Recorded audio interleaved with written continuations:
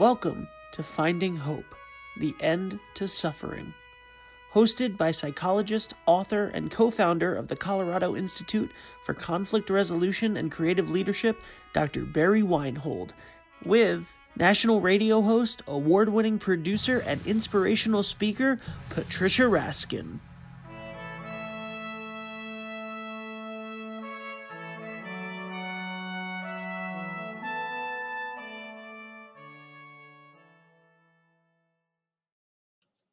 Hi, everyone. I'm Patricia Raskin, and I'm here with Barry Weinhold, my co-host, who has created this wonderful program called Finding Hope, The End of Suffering.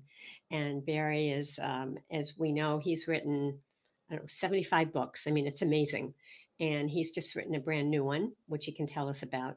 But what we're doing on this show is we are really sharing stories of people that Barry knows or that we have met who really have compelling stories of pain and suffering and how they move through to the other side. So instead of just doing a 20-minute program, what we're doing is having our guests with us for about 3 episodes so we can really find out what the story is, what they went through, how they endured it, where the light bulbs went off, and then where the hope is. And Barry is such a skilled clinician. So, between that and the questions and hearing their stories, our goal for this program is to inspire you. So whatever pain you've been through, whatever suffering, you can get through it into the other side. Thank you, Patricia. Everybody has a story to tell. It just, sometimes we don't know that our story is really meaningful to others. And I mean, Susan's story is not the usual story, but it has elements in it that everybody can connect to. Right. It's very dramatic because she had a lot of things, a lot of turning points, and a lot of tough changes. Yeah. But look at what she's doing now to help so many people. I'm not saying we have to go through all of that to do this, but some of us do. And you can come out the other side, it makes a difference.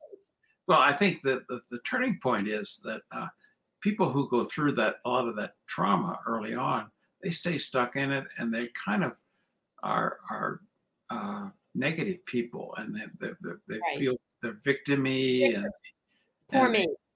And they don't seem to really grasp the fact that actually out of that there are some gifts to be harvested.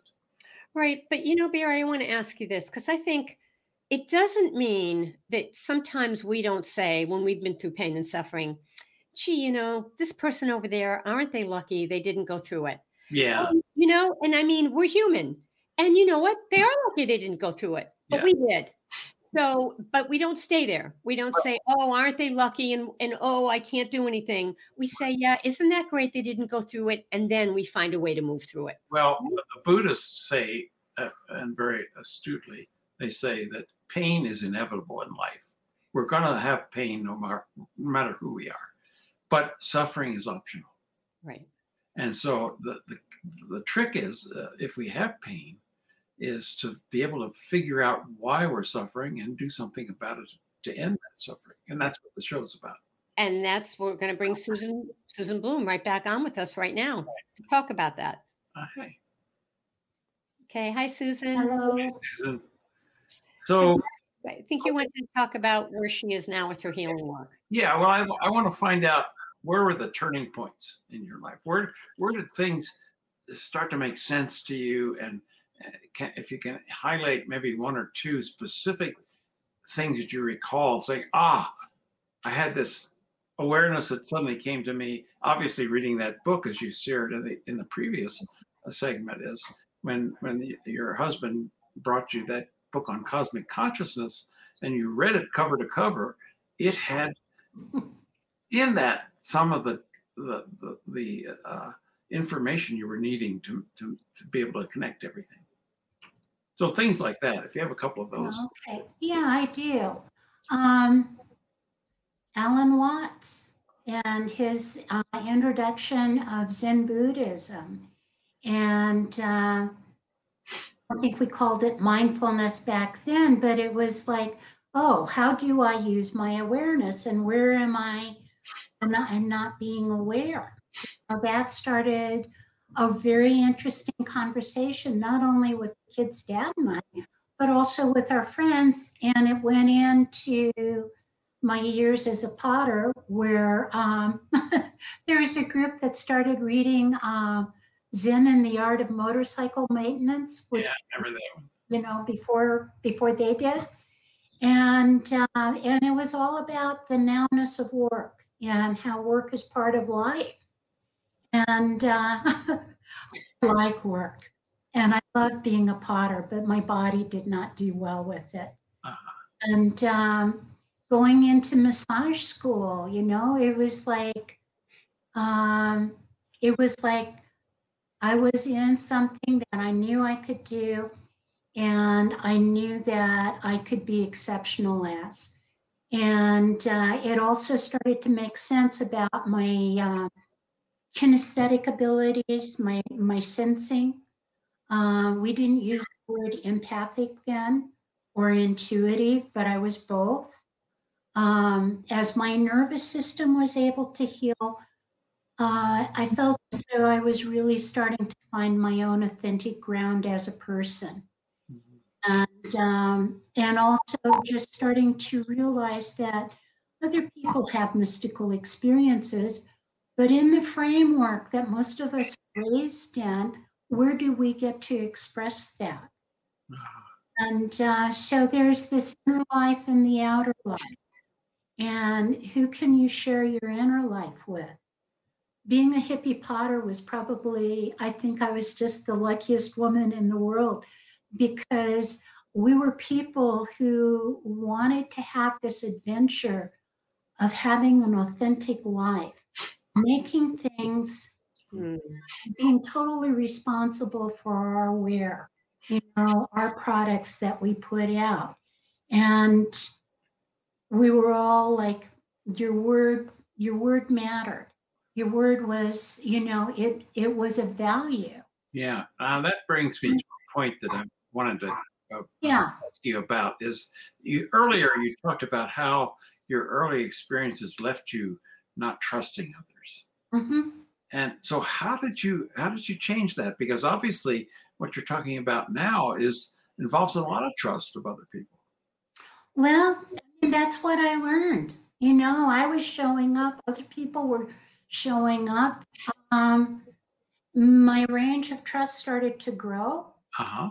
But I have to say that it was during my second marriage and working with a psychologist who had worked with trafficked women in St. Louis. And she needed body work and I needed some help because I was having a different sort of PTSD with my second husband. Uh-huh.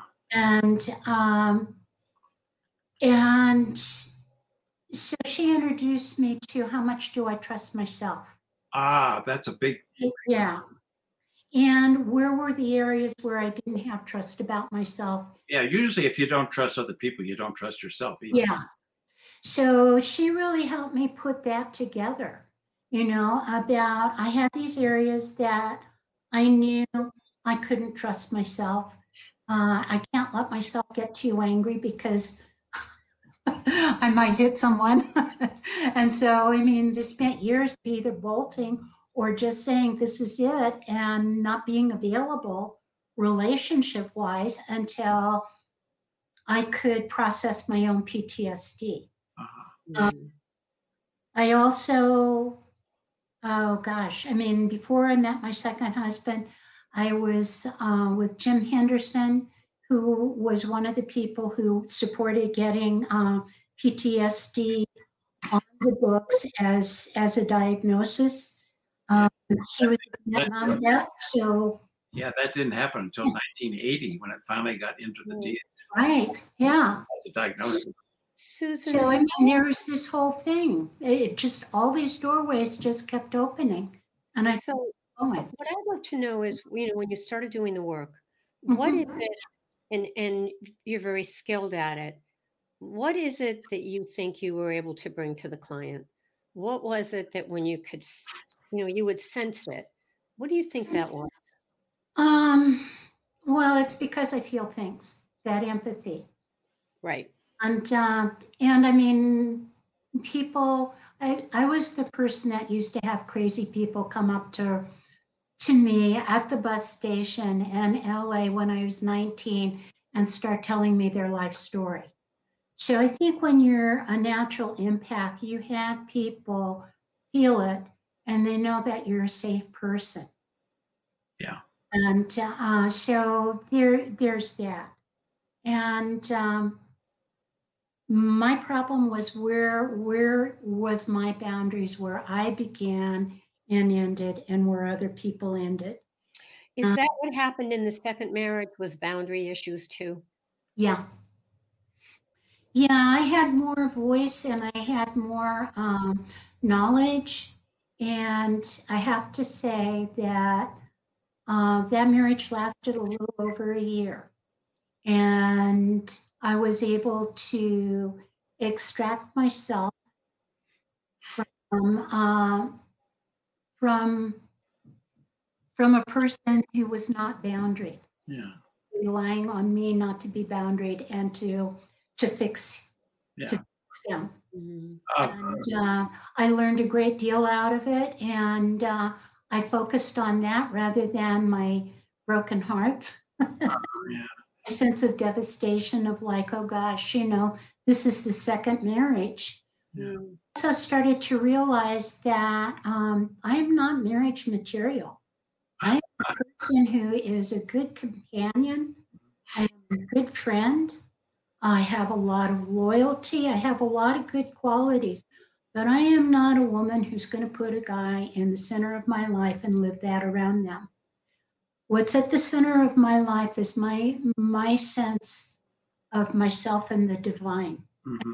In that way from the very you know, I mean, from the very beginning. And I think that sensibility and how I sensed it as I grew, you know, from a little baby, because I'm a person who has early memory, to, you know, to a child, to a teen, to a young adult. And now, you know, now in my 70s, I mean, it's like, you know, I feel like I'm kind of this ordinary person in so many ways, but it's like, I just feel like my life is so divine. And I feel very privileged to have the spiritual insight that I have and to value it and to offer that to people too, because I think there's a lot of, you know, spirituality is kind of something outside of you and not so much your own personal experience. I wanted to ask you another question. Tell me if you don't want to talk about this. I know you lost both your boys. Yes, I did.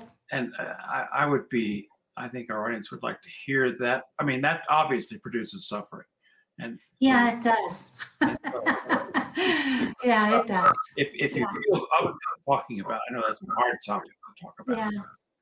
So I am 3.5 years out from my youngest son committing suicide. His brother died. This is my older boy. 1.5 years later. So last October, I did a Day of the Dead ceremony for both of the boys. Wow. And I went up to Leadville and I did that. My roommate, who is a retired hospice nurse, bless this woman's heart, came with me. And so I just created this ritual for them, but I brought them food. I brought them a burrito. And from a place that they used to eat at. Yeah, yeah. So I did this and I was waiting for my smudge bowl to finish burning, and I could not hold my hand still. I had to hold my hand, sit down on the ground and brace it because I was shaking so much. And I just felt as though I hadn't realized that I had entered into a different dimension when I did this ceremony, but it was like as the things were waiting for that smudge to finish burning, I was coming back and I realized how different that dimension was. Yeah. I'm a person who felt my conception with both of the boys. And I also knew 2 to 3 months before I got pregnant that we would get pregnant. So when my youngest boy died, I felt it, and I felt it with my oldest son too, and the unraveling in the body, because when you have your parents die, you unravel inside, because they're no longer alive, and that kind of molecular thing just changes. And I was very fortunate. I had a lot of support when Josh committed suicide. And so I did a lot of cranial, I did a lot of Jinshin Jitsu, because I could feel like the drain was just really clogged and it was really hard for all the sediment to move out. Did literally a review of what was happening in my life and with the kid's dad when I got pregnant with them, and what our relationship was like. And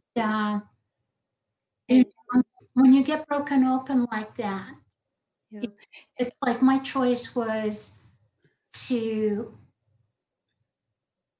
just love things as they were. Really just keep opening my heart and go through that process in that way. And that's I mean, we could do a whole other program just on what you went through with your son in his own life. I mean, that's a whole thing. But we're coming to a close, and I think what I'd like to ask is, I mean, you've been through so much, and this could have been the thing that broke the camel's back, but it didn't. It broke me open. Yes, but it didn't break you down so that you stopped, right? It broke you open so that you could move through. So, what are some of your closing thoughts and words of wisdom to people listening to this, saying, how did she get all through that? Or, gee, I've been through it with family members taking their own life. I mean, what do you want to say to people when they are broken open in that way? Awareness is everything. You also said support. You also said having people who believed in you. Yeah, support too. I mean, people were just so there for me, but I really limited who I spoke to, who I was around, because I was so fragile. I could feel the support of my community. And, I mean, it was like being broken open like that. I don't think I realized how walled off I had been, and how walled off I was, and how I lived my life. And where are you now, Susan, in your life and in your world? Yeah, a very sensitive person. And where are you now in your life in terms of your joy factor, your happiness factor, your vitality factor? Where are you now? Well, I feel like I'm still kind of recovering from the boy's death. And that's a big story in itself. So I've done some cleansing, which helps. I've changed my nervous system from being a person who's hypervigilant, foot on the gas and foot on the brake, to I can do them as they need. And so I'm really learning a new way of living. Yeah. I don't have that hypervigilance, but I feel that I have a bigger relationship with the whole of life. And so I'm exploring the field phenomena. That Barry, where do you see all this? Because to me, it's just an amazing story. It is, yeah. Tremendous strength and courage. Yeah, there's just so many pieces, as you said, Patricia. Each one of those we could have devoted a whole show on. But I mean, I think we have gotten to some of the very important and pivotal moments in your life, and see right now the way you are, the way you can speak about them. Right. I mean, other people might not even want to talk about it. Exactly. And so the fact that you're able to speak about it so eloquently and so calmly says, so much about who you are. Yeah. Yes, and we thank you so much for sharing your story. I Right. mean, it was really, really special. Any closing thoughts, Barry, about this? Well, next time we'll be having another guest, and we'll be going through the same process with a man who I know who has a compelling story to tell about the suffering that he had early in his life and how he overcame that. Right. And I think, one of the main reason you put this together, Barry, was to give people the hope. So when they hear these stories, they say, it's possible. It's possible, and I can do it. And the thing that comes loud and clear for me, Susan, and I'm sure for Barry, is the work you're doing is so important, and you love it, and you're really helping people from all that. And you found hope. Right. Right. Very definitely. We want to have your, can you tell us your website, Susan? I don't have one. Well, if people want to find you, they can just look you up, right? Susan Blue? Let's see. Probably the best thing is Susan Blue 1008@gmail.com. Okay. I'm moving into retiring more and doing more education for people. Okay, and we just put all of your information right up on the board so we can no caps. Right. Yeah. Okay. Thank you, Susan and Barry. It's a pleasure to work with you. Really, Patricia, same here. It's been a very fun experience and a very enriching experience to have a partner like you to bounce off of. Great. All right, everyone. Well, this is going to close out this segment. When you come on with us again, we'll have another guest, and we're just going to keep finding hope and trying to end suffering. All right, everybody. I'm Patricia Raskin. I'm Barry Weinhold. See you next time. Bye. This episode was brought to you by the Colorado Institute for Conflict Resolution and Creative Leadership. Find out more about these resources at weinholds.org. Dr. Weinhold is the author or co-author of 75 books on psychology, including his latest book, Get Real: The Hazards of Living Out of Your False Self, available on Amazon, Barnes & Noble, and more. Patricia Raskin is the host of the nationally recognized program, The Patricia Raskin Positive Living Show, and is currently heard on VoiceAmerica.com, Apple Podcasts, Spotify, and more. New episodes of Finding Hope: The End to Suffering can be found every Wednesday. If you like the show, please leave a review and give us a rating.